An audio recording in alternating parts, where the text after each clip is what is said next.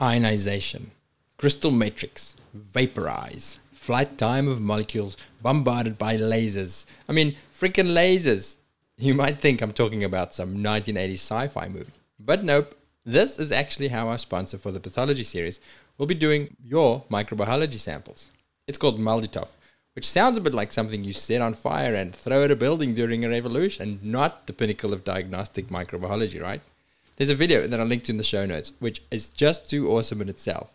But what's even better is the first comment, where one user says, "I wish the machine actually made those pew pew sounds." In all seriousness, if this is the standard of high-quality, high-tech diagnostics that SVS, which, if you've been listening, you'll know by now to be the SVS Pathology Network, composed of Vetnostics in New South Wales, QML in Queensland, TML Vetnostics in Tasmania, ASAP in Victoria, and VetPath in WA. If this is what they're doing, I reckon your results are still in safe hands. You knew they were good, but this is some next-level stuff. It beats the crap out of smearing some gunk out on an agar dish and chucking it in the incubator, or the stinkubator like we used to call it at a previous job of mine, and then sitting around for 2 days while you have to wait for it to grow, or not to grow, and then repeating the process again to isolate the bug from all of the other gunk growing on there, and then seeing if you can kill it with those little antibiotic-infused discs. Not with this stuff though.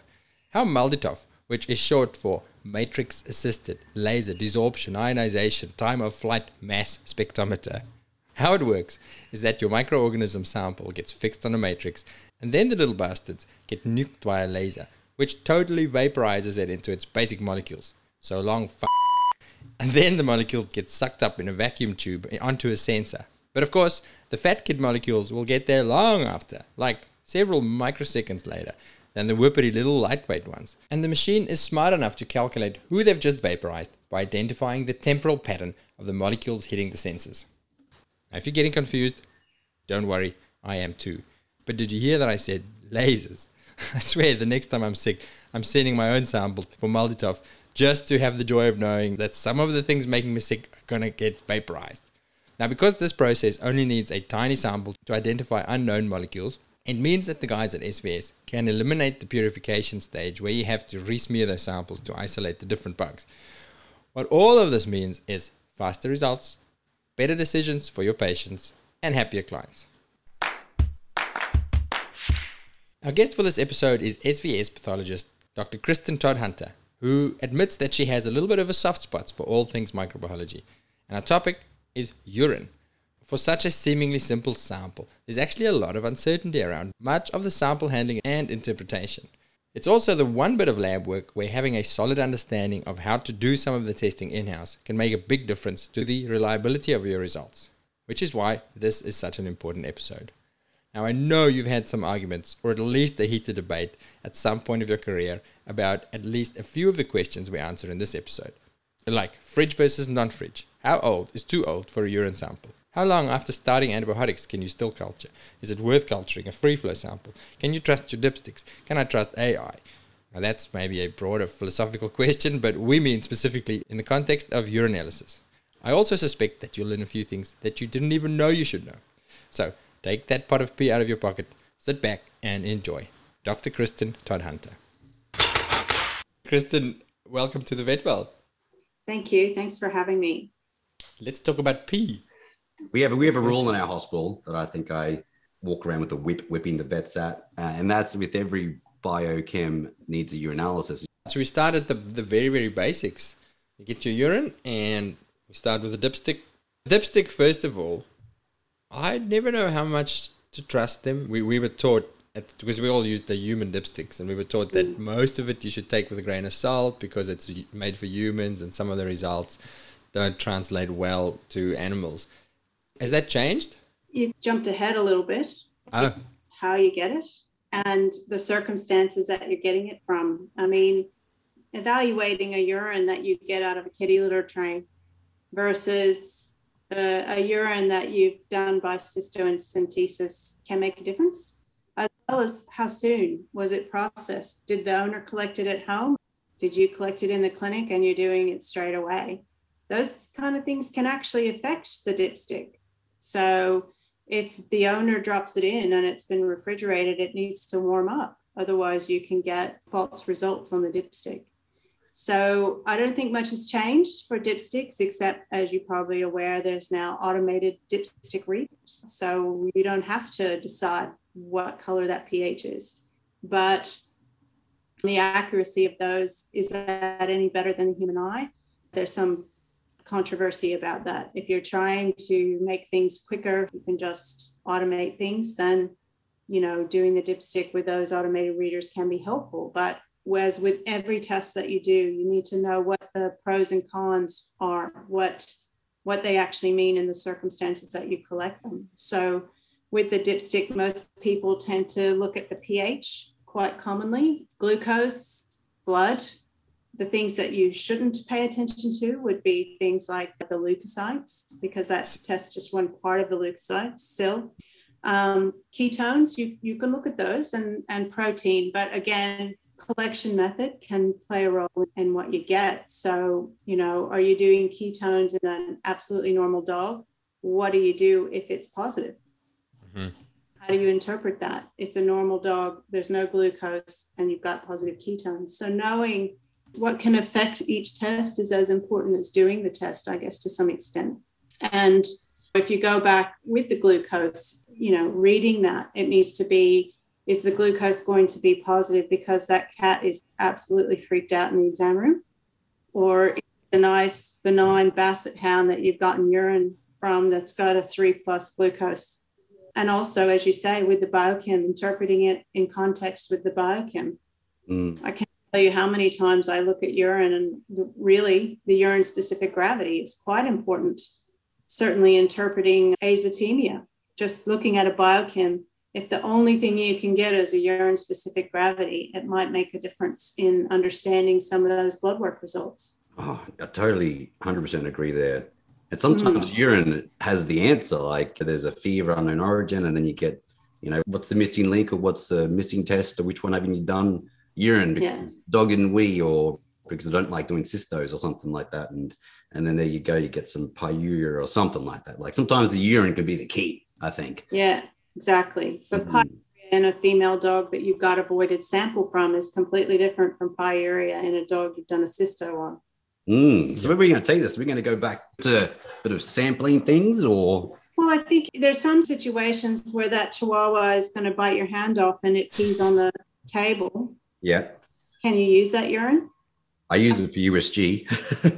Yeah, or you can use the urine, but as you say, with a grain of salt, your interpretation is different. And if you can do an ultrasound guided cysto, absolutely fantastic. Obviously, most of the guidelines for testing recommend a cysto for most things, but there are situations, as we all encounter, where it's just not possible. You said just then, like voided samples, and then you mentioned there for females, and if they have, you see bacteria there, then it doesn't rule in a UTI, basically. Like doesn't mean that there's an infection higher up. That was my interpretation of that. But what other things with voided samples should you be wary of? Well, obviously, with voided samples, things that pass through the distal urinary tract can create contamination. Protein, blood, any of those things where you might have contamination from the urethra, the mucous membranes of the penis or the vagina. There's a lot of lovely flora that live in those areas that we consider pathogens that may not necessarily be pathogenic. And, there are cases where you have people who monitor bladder infections with voided samples. They have pyuria and they have a multi-drug resistant Pseudomonas. However, when they've done a cysto, they've got no pyuria and no bacteria. So it's really quite important to understand what's the normal flora of the prepuce and the vagina.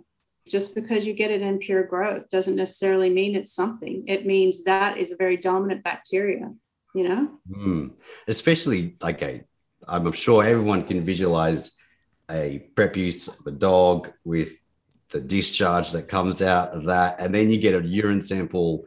Yeah, that ain't sterile. Yeah, but you could alleviate some things by cleaning it before you get that wee. Same with the vagina. I mean, humans don't, on a routine basis, don't get sterile cystocentesis from patients. So there are things you could do to minimize it by cleaning those areas and, pulling back the prepuce when you get a sample, a voided sample, or parting the vulva to some extent, or cleaning that area prior to urination. That might give you less chance of contamination. Okay, People often ask, should I culture it? Should I culture voided urine? Sure, you can culture it, but it always needs to be interpreted in context with your clinical signs and how you collect it. Can I jump back a few steps? At the beginning, right at the beginning, you mentioned how old is the sample? Has it been refrigerated, all that sort of stuff? Yeah. Did you say you need to warm it up before you look at it if it has been refrigerated? Sure do. So obviously, in the ideal world, you collect that sample by a cystocentesis, you hand it to your nurse, or you do it, or your intern if you have one, and they go back and they run that urinalysis straight away. They do the dipstick, they spin it down, they make all the slides, they look for crystals, they look at the cytology, all done within 10 minutes. Mm-hmm. That's not the reality of general practice. So you get the urine and you can leave it on the countertop, but keeping in mind that if you've got bacteria in there and you want to do a quantitative culture, that those bacteria will multiply because they love it. Mm-hmm. So you can get them doubling in numbers for every half hour it sits on the bench. If, however, and this is an important point, if you want to know any bacteria there, so qualitative, you just want to know what's there and what the sensitivity is, then you can leave it on the bench. The bonus of that is that any fastidious organisms that don't like cold will not be stressed. But the other problem is that bacteria that might be dominant may overgrow anything else that's in there. So most people will label it properly, of course, and put it in the fridge so that when they get to a quiet moment, they can get their lab tech or whoever to process that. So obviously doing the dipstick.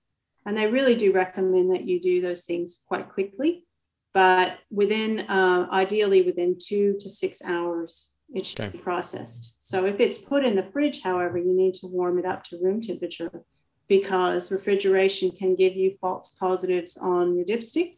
And it can also create crystals that weren't there when you collected it. So calcium oxalate and struvite crystals can precipitate in cold urine. So you warm it up, get it at temperature before you do any testing on it. Just leave it out till it warms up, or in a water bath? You're not going to microwave it for a second. You could, but I think the best way to do it is to warm it up to room temperature in a normal fashion. Depending on what you collect it in, you could put it in a pocket of your shirt, or you could have someone slip it in just under their shirt and in your back pocket, as long as you don't forget it. And that will warm it up quicker without shocking it. There's ways to do it, but probably not a water bath, not in the sink, and probably not in the microwave. Yeah. Okay, cool. Okay. I didn't know about that, the warming it. That's because a lot of it is, especially the ones that come from home that clients bring in, will be refrigerated. And ideally, you want them to drop that urine off as soon as they possibly can. So you really don't want them to collect it that night, leave it in the fridge for 12 hours and get it to you in the morning. Because by the chaos of the morning, somebody's not going to process that till lunchtime. That's an 18-hour-old sample. Yeah, I suppose then also if you get a morning voided sample, then you get the patient's most concentrated urine as well. Ideally, yeah. So that might be helpful in terms of interpreting or evaluating the kidney function, I suppose. Yeah.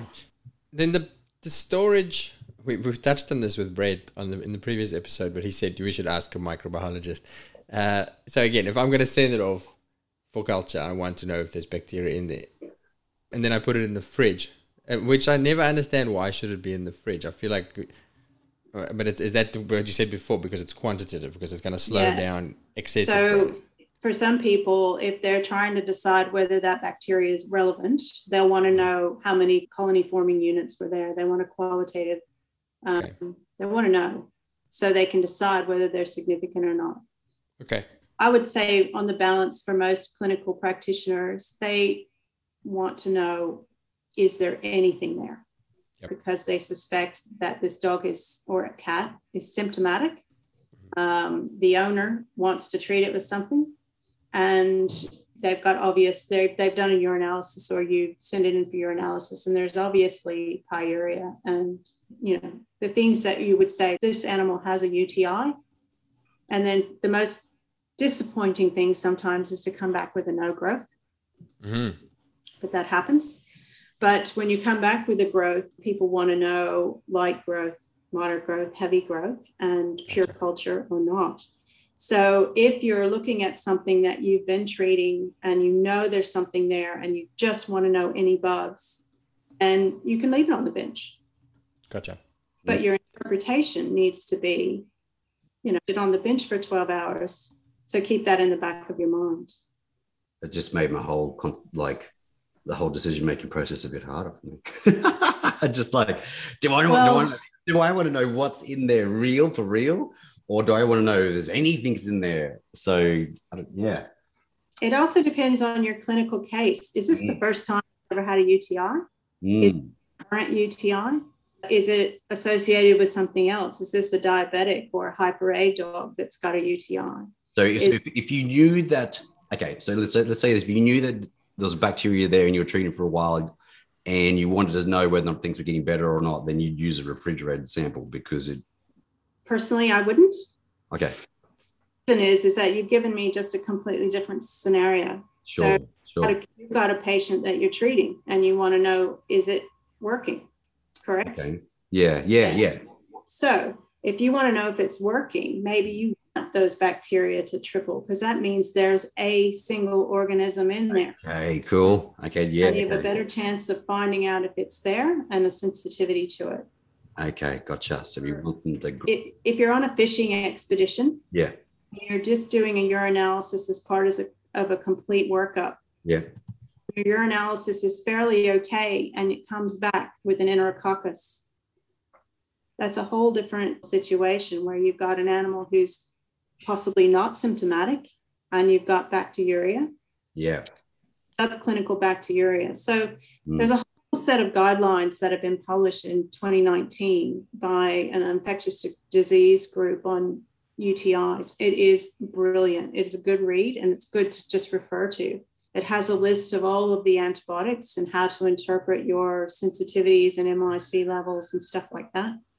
Wow. That get really good levels in the urine, things that get better levels in the prostate. It's quite a good reference article to have when it comes to, simple UTIs versus recurrent versus prostatitis versus pyelonephritis versus, those situations that we often encounter. Yeah, we'll get a link to that somehow. I've got it on those notes and I'll send it to you. It's the International Society for Companion Animal Infectious Disease Guidelines. Awesome. I'll put that in show notes for sure. Yeah, and it lists all of the antibiotics that we give sensitivity levels to that people, as you probably are well known in clinical practice, we're coming across multi-drug resistant bacteria all of the time. And so it gives you a nice little rundown of all of these types of things as they apply to the urinary tract. Cool. That sounds awesome. Now, I feel like we're talking about culture. We sort of strayed into the culture. It's my area. I know. We may have to backtrack back to the in-house analysis, but let's ask questions about culture then. How long after starting an antibiotic does culture become affected by it? So let's say an animal for some reason has a jab of Clavilox in hospital, and then late an hour or two later you go, oh shit, I should actually be doing urine culture. Yeah, not that quick. Not that quick? 24 hours maybe. Oh, okay, cool. At times. Depends on where you gave the jab, what the drug is, and what the situation is. So if you are able to take the sample after the animal started on antibiotics, or you've, sedated it for something else and you've given it antibiotics and now you can take all your samples, that's fine. If you've got an animal that's, you're worried about systemic disease or pyelonephritis, then you'll be taking blood cultures and cysto and doing all sorts of stuff like that and giving antibiotics at the same time or prior to that, who knows? So you've got about 12 to 24 hours leeway on that. But the other thing is that if the bacteria that you culture ultimately is or isn't sensitive to that antibiotic, that will also tell you something as well.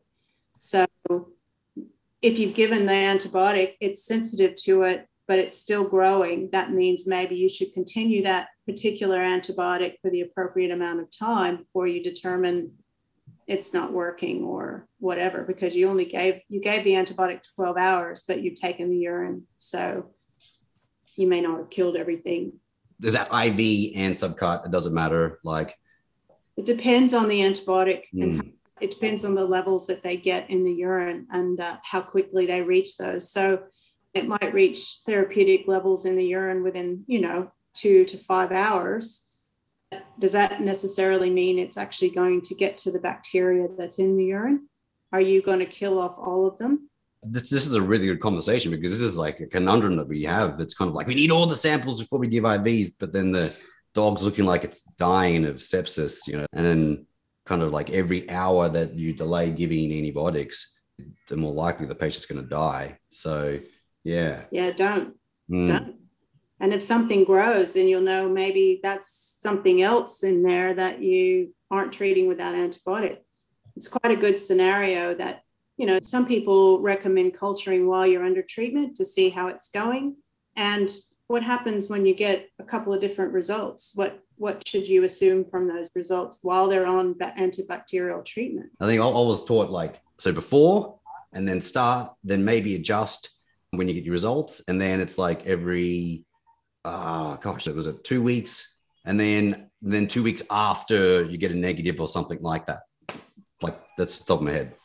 Yeah, I guess that would be in a really just a simple, uncomplicated UTI, and you've got resolution. Do you need to follow up and keep going? Maybe not. Maybe you don't need to do that 2 weeks, 6 week, If you've got a recurrent infection, that's a whole different ballgame as far as what you're doing, because generally after 2 weeks, sometimes as early as 5 days, you get a recurrence of the symptoms. And frustratingly, you're growing the same bug with the same sensitivity pattern that you should have gotten the first time. And usually when you get that sort of situation, maybe something else going on, or you're not getting through to that biofilm, which is really what people need to start considering, that B word in a lot of bacterial infections, no matter the area. Often bacteria make these biofilms that are quite protective, and you can get mixed organisms in these biofilms, incredibly frustrating, like the ear. So in urine, the most difficult biofilm to try and penetrate through is the E. coli, which it's the number one bacteria isolated from urine cultures. And these E. coli can make not only extracellular biofilms on the surface of the bladder, but also intracellular biofilms within the cells.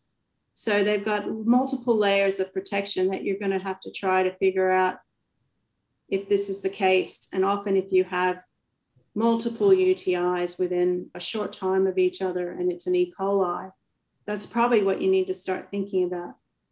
Now, there's a lot of research out there. All of the current research these days, especially for humans, is what can we do to dissipate or get through that biofilm without actually hurting the mucous membrane, the mucus layer of the GI system of the bladder? What can make the antibiotics that we use more effective in getting through those biofilms and actually becoming more effective in eliminating the infections? And that's a problem in the bladder. So just to be clear, the biofilm's not just around the bacteria. They sit on the bladder wall and actually cover themselves with a film. Mucus, yeah. With a mucus to say, so the antibiotic can't even get near them because it can't get through the biofilm. That's right.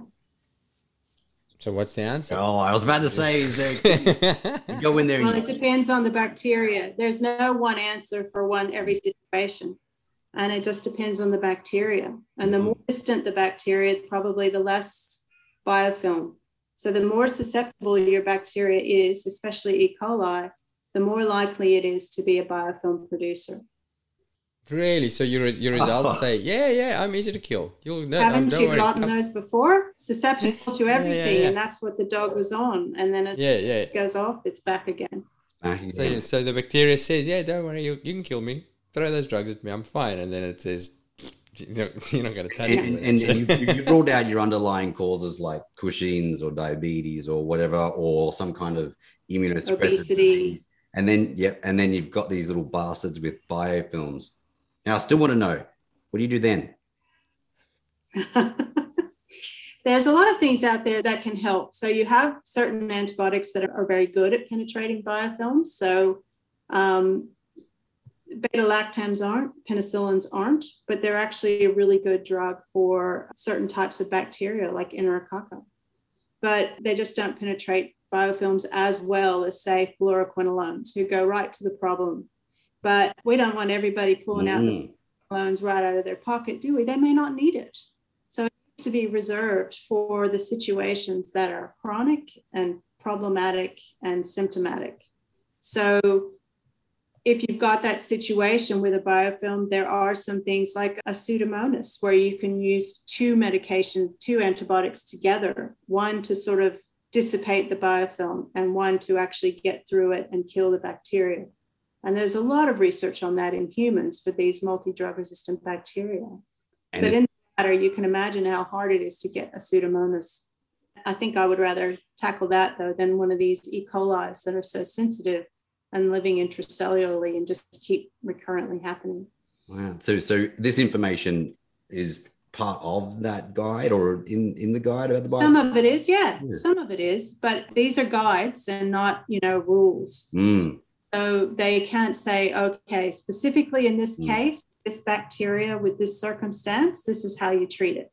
That's why you develop a relationship with an internal medicine specialist or a microbiologist or someone who you say to them, I've got this case, this situation. What do you think? This is where you phone your pathologist. the question I always have with these like consensus statements, which come out with kind of this antibiotic for this particular thing, and it's research, like microbiologists from around the world or something like that. Is there regional differences, or can you take one of those consensus statements and then go, yeah, that applies to us? Or is there big differences between US and Australia with those? Well, yeah, there are differences. There are certainly differences between the US and Australia, and certainly differences even in how you get reactions to drugs from US and Australia. But what's really good about this consensus statement that I was speaking about is it actually recommends that you as an individual practitioner in your hospital come up with your own antibiogram to figure out what's happening in your area. So to have an example is, what I mean is that just take all the urines that you do by cystocentesis and send off for culture. Whatever you got back, E. coli, Enterococcus, whatever, just collate that information into how sensitive they were. And then what you can see is that, wow, 60% of the E. coli's that I get back are actually sensitive to penicillin or amoxicillin. And that's your first line. I'd say, none of them are sensitive to amoxicillin, but all of them have been sensitive to clavulox. So what drug are you going to pick first on that first time? And if you do in-house urinalysis and you do see rods or cocci, even if you go that basic, which one are you going to pull out? If it's rods, then your chances are 60% that it's going to be an E. coli. Cocci, then it could be an Enterococcus or a staph.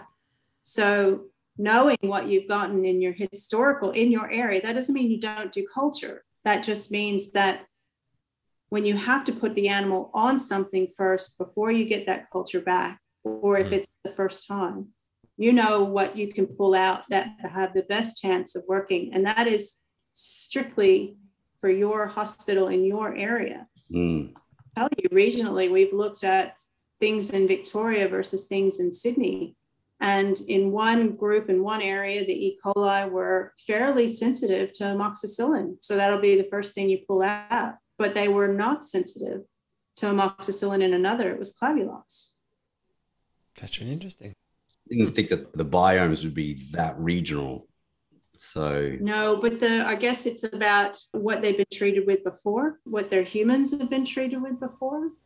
There's a lot of things that come into play in your area.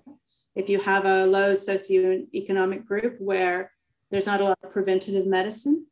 And, that happens. Or if you have a rural area, it can make a difference. Or if you're a clinic that's been there for a long time, probably the local biome It's created by you. It's partially created by you over the last couple of decades. Yeah, definitely. Or at least influenced. What about the ones you mentioned earlier where you do your in-house urinalysis and you see pyuria and then you send it off and then you get back up, nothing grew?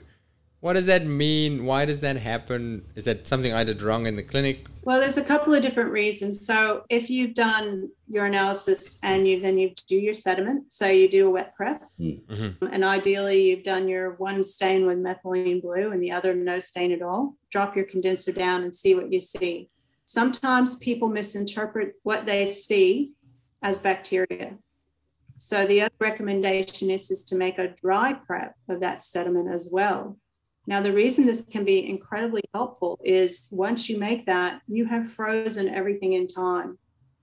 So if you need to send that to the lab to have someone else review it, you can. But the best thing is that what you might not exactly recognize as cockeye, and it looks like Brownian movement or whatever you might think you see under the microscope with the wet prep, if you stain it with a diff quick, then you might definitely see that that's cockeye. I can't miss that. That's yeast, that's rods. So when you use your sediment, my recommendation is to use 4 drops. You can use 4 slides, or you can use 1 for the wet prep with the little cover slips and do 1 stain, 1 unstain, and then 2 dry ones where you can put them on the slide and you can just sort of slide them together to make 2, or you can do 2 separate ones, but they need to be smeared out gently, air dry them, and then stain 1 to look yourself and keep 1 unstained in case you want to do a gram stain or send it to the lab for a second opinion. So it's a really quick thing. You've got the sediment made. You might as well just do it. What you might mistake as cockeye might not necessarily be that. And the other problem is that you can get anaerobic cockeye that don't grow well in aerobic conditions of being shipped to the lab. Oh, in a container with air and stuff like that and stuff. Exactly. So that can happen too. And that's what happens with all my samples probably. They could die. So as you say, they're very sensitive and so they're not growing. So just going back, Brownian movement, that's that little, when you're looking down the microscope, it's like little buzzy things. Yeah. Okay. But keep in mind though, unless you're trained to do it, unless you train another nurse or technician who does it all the time, some people aren't going to really know what they're looking at. And so they're just going to think any round things under the scope are cockeye. It must be bacteria. Yeah. Any tips there? Because that can be challenging. I feel like I've been looking at urine for 20 years and we spend a lot of time at our uni looking at. Yeah. But I still sometimes struggle. Sometimes you still look at them and go, are you a bacteria or are you just And how often do you change your stain? So what you might see is, oh God, it's full of whatever, but you haven't changed that stain in, a month or more. Yeah. So how do you know that's real? So it's a matter of evaluating your own lab practices as well. Methylene blue, what does it do? Does it add contrast, highlights? Well, it does stain some things so that you can see. And I think what you would say, it gives it contrast. But if you don't have it, you don't need it, as long as you drop the condenser on your microscope. Yes. So that gives you the most contrast, really, so you can pick out things. And if you can use methylene blue, that's fine. What they're hoping is it might stain some of the bacteria. Lipid obviously won't take up stain because it will be hydrophobic. So it might help differentiate some of those things that might be a little bit, if you're not great at identifying maybe what some small leukocytes look like versus a red cell and things like that. It might give you some degree of detail that differentiates between things under the microscope, but you don't have to have it. But it can help. It's great to look at them side by side. That's why putting 1 drop under a cover without stain and 1 with stain could be helpful. And you're looking at the times 40 or the times 100 or? Always need to scan first at 4x because you want to look for casts. Doing a urinalysis in-house during your own cytology is the best chance of looking for a cast. in transit, they'll break up, they'll fall apart. Casts aren't common, but you'd be the best one to look at it. And also just picking up crystals.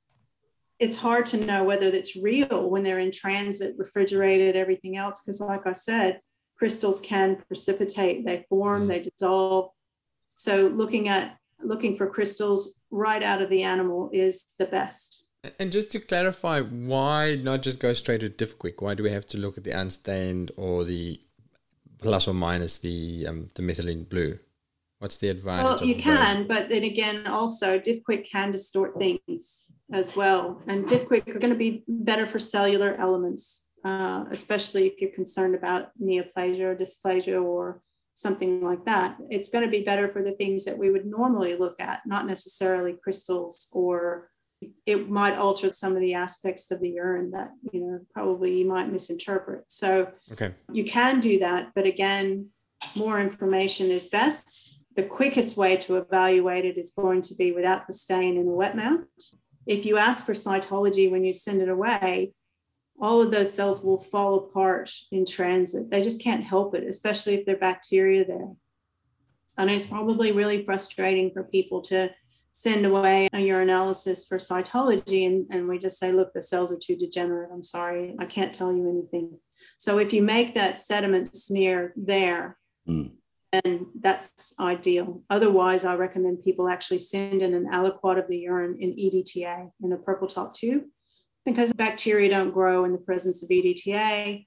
It does preserve cells. When you send in peritoneal fluid or abdominal fluid, we always ask that you send it in a purple top tube so we can do a cell count and do appropriate cytology. But we don't culture from that because EDTA will prevent bacterial growth rather than aid it. Wow, that's the first time I've ever heard of that. Now, here's another first too. If you want to know exactly, if you take a cysto and you're not concerned about quantitative numbers, put it in a blood culture bottle. Okay. That's a great media for enhancement. It works for both anaerobic and aerobic. And if anything's going to grow, it's going to grow in a blood culture bottle. So that's like, if there's a UTI there, if anything is there in there. You want to know if there's anything in there, because you won't be able to say, oh, it's really low numbers because you've enhanced it. So there'll be times when we'll ask for enhancement because, it's a situation where there is going to be bacteria there and we just got to make sure there's none. So let's recap. If I'm hunting bacteria, then as you say, consider a culture bottle. Don't necessarily put it in the fridge and send it off to you guys. If I'm concerned about cells, so if there's cytology, if I see something and I go, what the hell is that? Then consider sending a sample in EDTA and make a fresh smear and send your smear along with the sample. Yep. Does that make sense? Or ideally, if you don't have enough urine, because, we don't get huge pots of it, just send the smear. Yeah. Okay. I'm a big fan of blow drying things because of an emergency. I'm like, I can't wait for it. How much does that kill things with the urine? What does it do? It can certainly alter things. I mean, what does it do to your hair when you're blowing it dry? It makes it gorgeous. Keep in mind that, you're blow drying it. So you're putting that heat really close to cells. It's not a gradual thing. You're like fry. And so it can distort things. It can be really quite annoying. If you're that impatient, get a slide warmer and just put it on there, and that will gradually warm it up. I've seen people put them on top of coffee machines. Yeah. Anything that has a little bit of warmth to it will speed it up without hurting it. If you have an Apple Watch and you're monitoring your movement or any of the go with your watch hand, because that adds a heap of points to your you got your steps in. Your steps. I did 2 cytologies today. There's my tip for the day. Yeah. Is there anything more there? Because I've learned a lot from. I almost feel like we could just wrap it up. Well, you did want to know about the AI machines, didn't you? Yes, that's the next question. Are they? That's it. Is there evidence? I'm old school. Again, I love looking at my own stuff. And then this machine arrived at my old job. I was like, I don't trust this thing to give me results. What are they like? Do we know?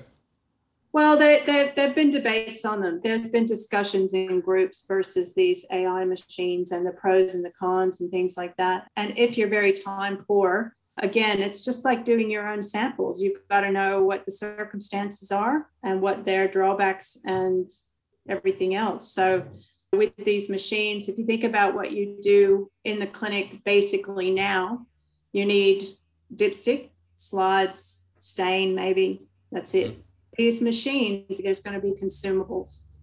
On the other hand, you can train anybody to do it. You know, you can train somebody to set it up, but in the end, both of them require a degree of knowledge about things because they will show you photos of the sediment depending on what you do. And you need to judge whether that's right or not. There's papers out there that talk about it. Is it good for casts? Well, you know, do you really see that many? Is that what you're interested in? Or are you really just interested in the crystals and the sediment? Yeah. So yeah, there's some degree of if it's negative, then that's all. You can be comfortable that it's negative. But if it's positive, you might get false positives and things like that for crystals. Most of them only look for the two main crystals, which are calcium oxalate and struvite crystals. Okay. Most for casts, and either they're hyaline casts or non-hyaline casts. Oh, wow. They're not giving you the amount of detail. If that's what you want, you can hand a nice report to the owner with pretty pictures on it, and that might go towards your marketing. It just depends on what you want out of your machines, but it's about time. I'd be the kind of guy that if I saw something on the sediment images, I go get the slide and I go and look at it myself. It's like on the hematology machine, it says these kind of things. I want to see it myself. So do like, I don't know if I'd ever. So you should. So yeah, they both work to some degree, and they make a difference for people who are only interested in ruling out the common things, which is what they're made for. But there is a degree of, sometimes they miss the uncommon things, and that's actually the key to the diagnosis. So you need to always look at the photos of the sediment. And, if you want to look at 70 photos. That would be me. Would it be like a good, like, if you see a clear, if the machine gets a clear, then it's a clear, as opposed to if the machine gets a positive, then I would still go do the sediment, but it could be like a rule out, like you put it through the machine gets all clear, it doesn't see anything, then you kind of know no sediment. Like it's a very sensitive test. Yeah, it's very specific. It's very not specific. Okay. So, yeah, and I always have to look up the meaning of those, but yes, if it's negative, you can be comfortable in it that it's negative. If it's positive, then that could save a lot of time, actually. Should we dig into casts for a little bit? Because I'm a big cast kind of dude, in a sense that, like, once you know what they look like, in a way, then you kind of see them. But some people don't. Yeah. So like for me, they're like a tubulous, like you shouldn't have a tubulous things, like shaped things in there. And if you shake up your sample too much, it all gets broken up. But once I saw a cast once, then I knew then that's what a cast looked like. It's like boom. I can see them now. So but what kind of microscope? So you got the ×4, ×10, and then you got the ×40, ×100. 4, times 10, 4. 40, 100. Yeah. And so you can, ideally, you want to scan the whole sample under 4, and you want to look for things. If it's a voided sample, you've got to be cautious because you can get foreign debris that can mimic casts. But what's really good is to have some really nice posters which are out there on the wall at the microscope, so that when you're scanning at 4x and you look up and you go, oh yeah, okay. And generally, if you have to ask, is this a cast? It's probably not. They stick out at you because once you see them, as you said, oh, that's a cat. Oh, that's a leukocyte cast. Yeah, that's cool. That's why having the methylene blue as well can help bring that contrast to it. But it's really helpful, especially if you're not looking at huge numbers, to have those on the wall next to the microscope or available, ideally so you don't have to page through pages, but so that you can remember what each individual type of cast looks like, so that when you do come across it, or your technician or your nurse or whoever, then they don't have to spend time looking it up. They can just look at that and go, oh no, that's too irregular, that's too small. And then they're worried, then they can come and signal to you and say, hey, can you just come look at this? I'm just a little bit worried. It's a cast. And that's a great collaboration, because then you can both agree or disagree on it. So it's the same thing with a lot of epithelial cells or anything like that, where you're looking at them and having those reference pictures. People remember pictures. They remember pictures in color and things like that a lot better.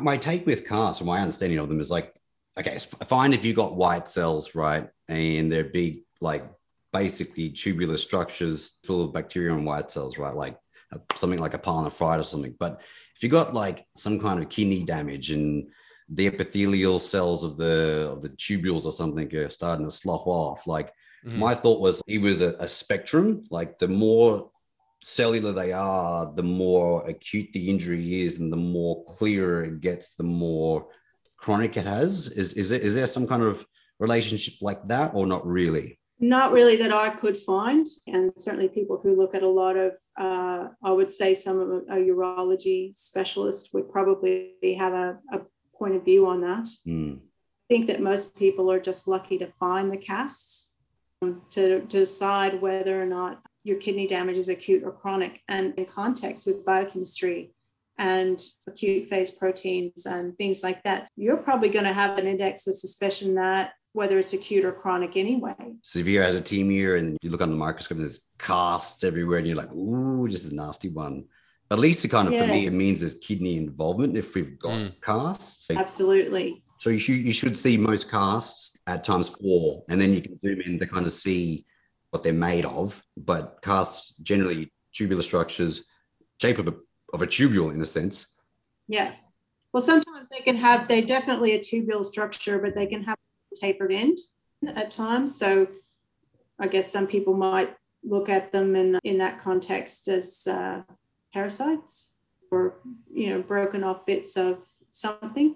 Like I said, it's a really good idea to have photos or some sort of reference material when you're looking at them, especially if you don't see them very often. Yeah. I've looked at a lot of urine cytology, and I've never seen a cast except in a wet prep in a clinical practice. So that's one of the good points about doing it in-house, is that you're going to see more casts than I do. Yeah. Okay. Let's start wrapping up.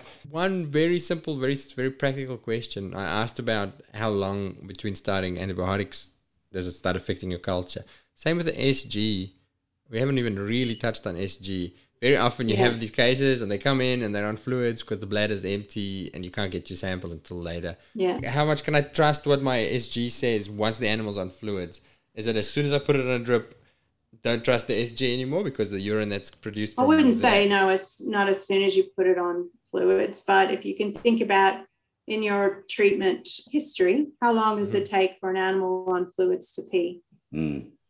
So it kind of depends on the volume, the boluses, how sick it is. Yeah, I all of that. get urine from dogs who they've been on fluids for 6-7 hours, because if they have an azotemia and then they have concentrated urine still, or like something like 1030, then and they've been on fluids and I've given a couple boluses, then I know that urine was concentrated to begin with.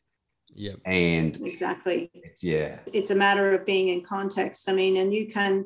Most of the time when they give you reference intervals for urine-specific gravity, they are assuming that it's without any fluid therapy or diuretics.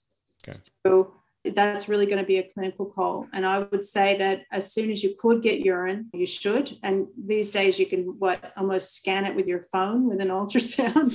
Just, as soon as you can is great. But always that interpretation will have to be in context to the clinical situation. Yeah. Magnificent. Kristen, you're a legend. Thank you. That was really interesting. Thank you so much. Every time we do these, I think, I wonder what I'm going to learn. But every time I learn so much. I like the cells in the EDTA sample. That was really good. And then the differences between refrigerating and not refrigerating. I think that was pretty good too.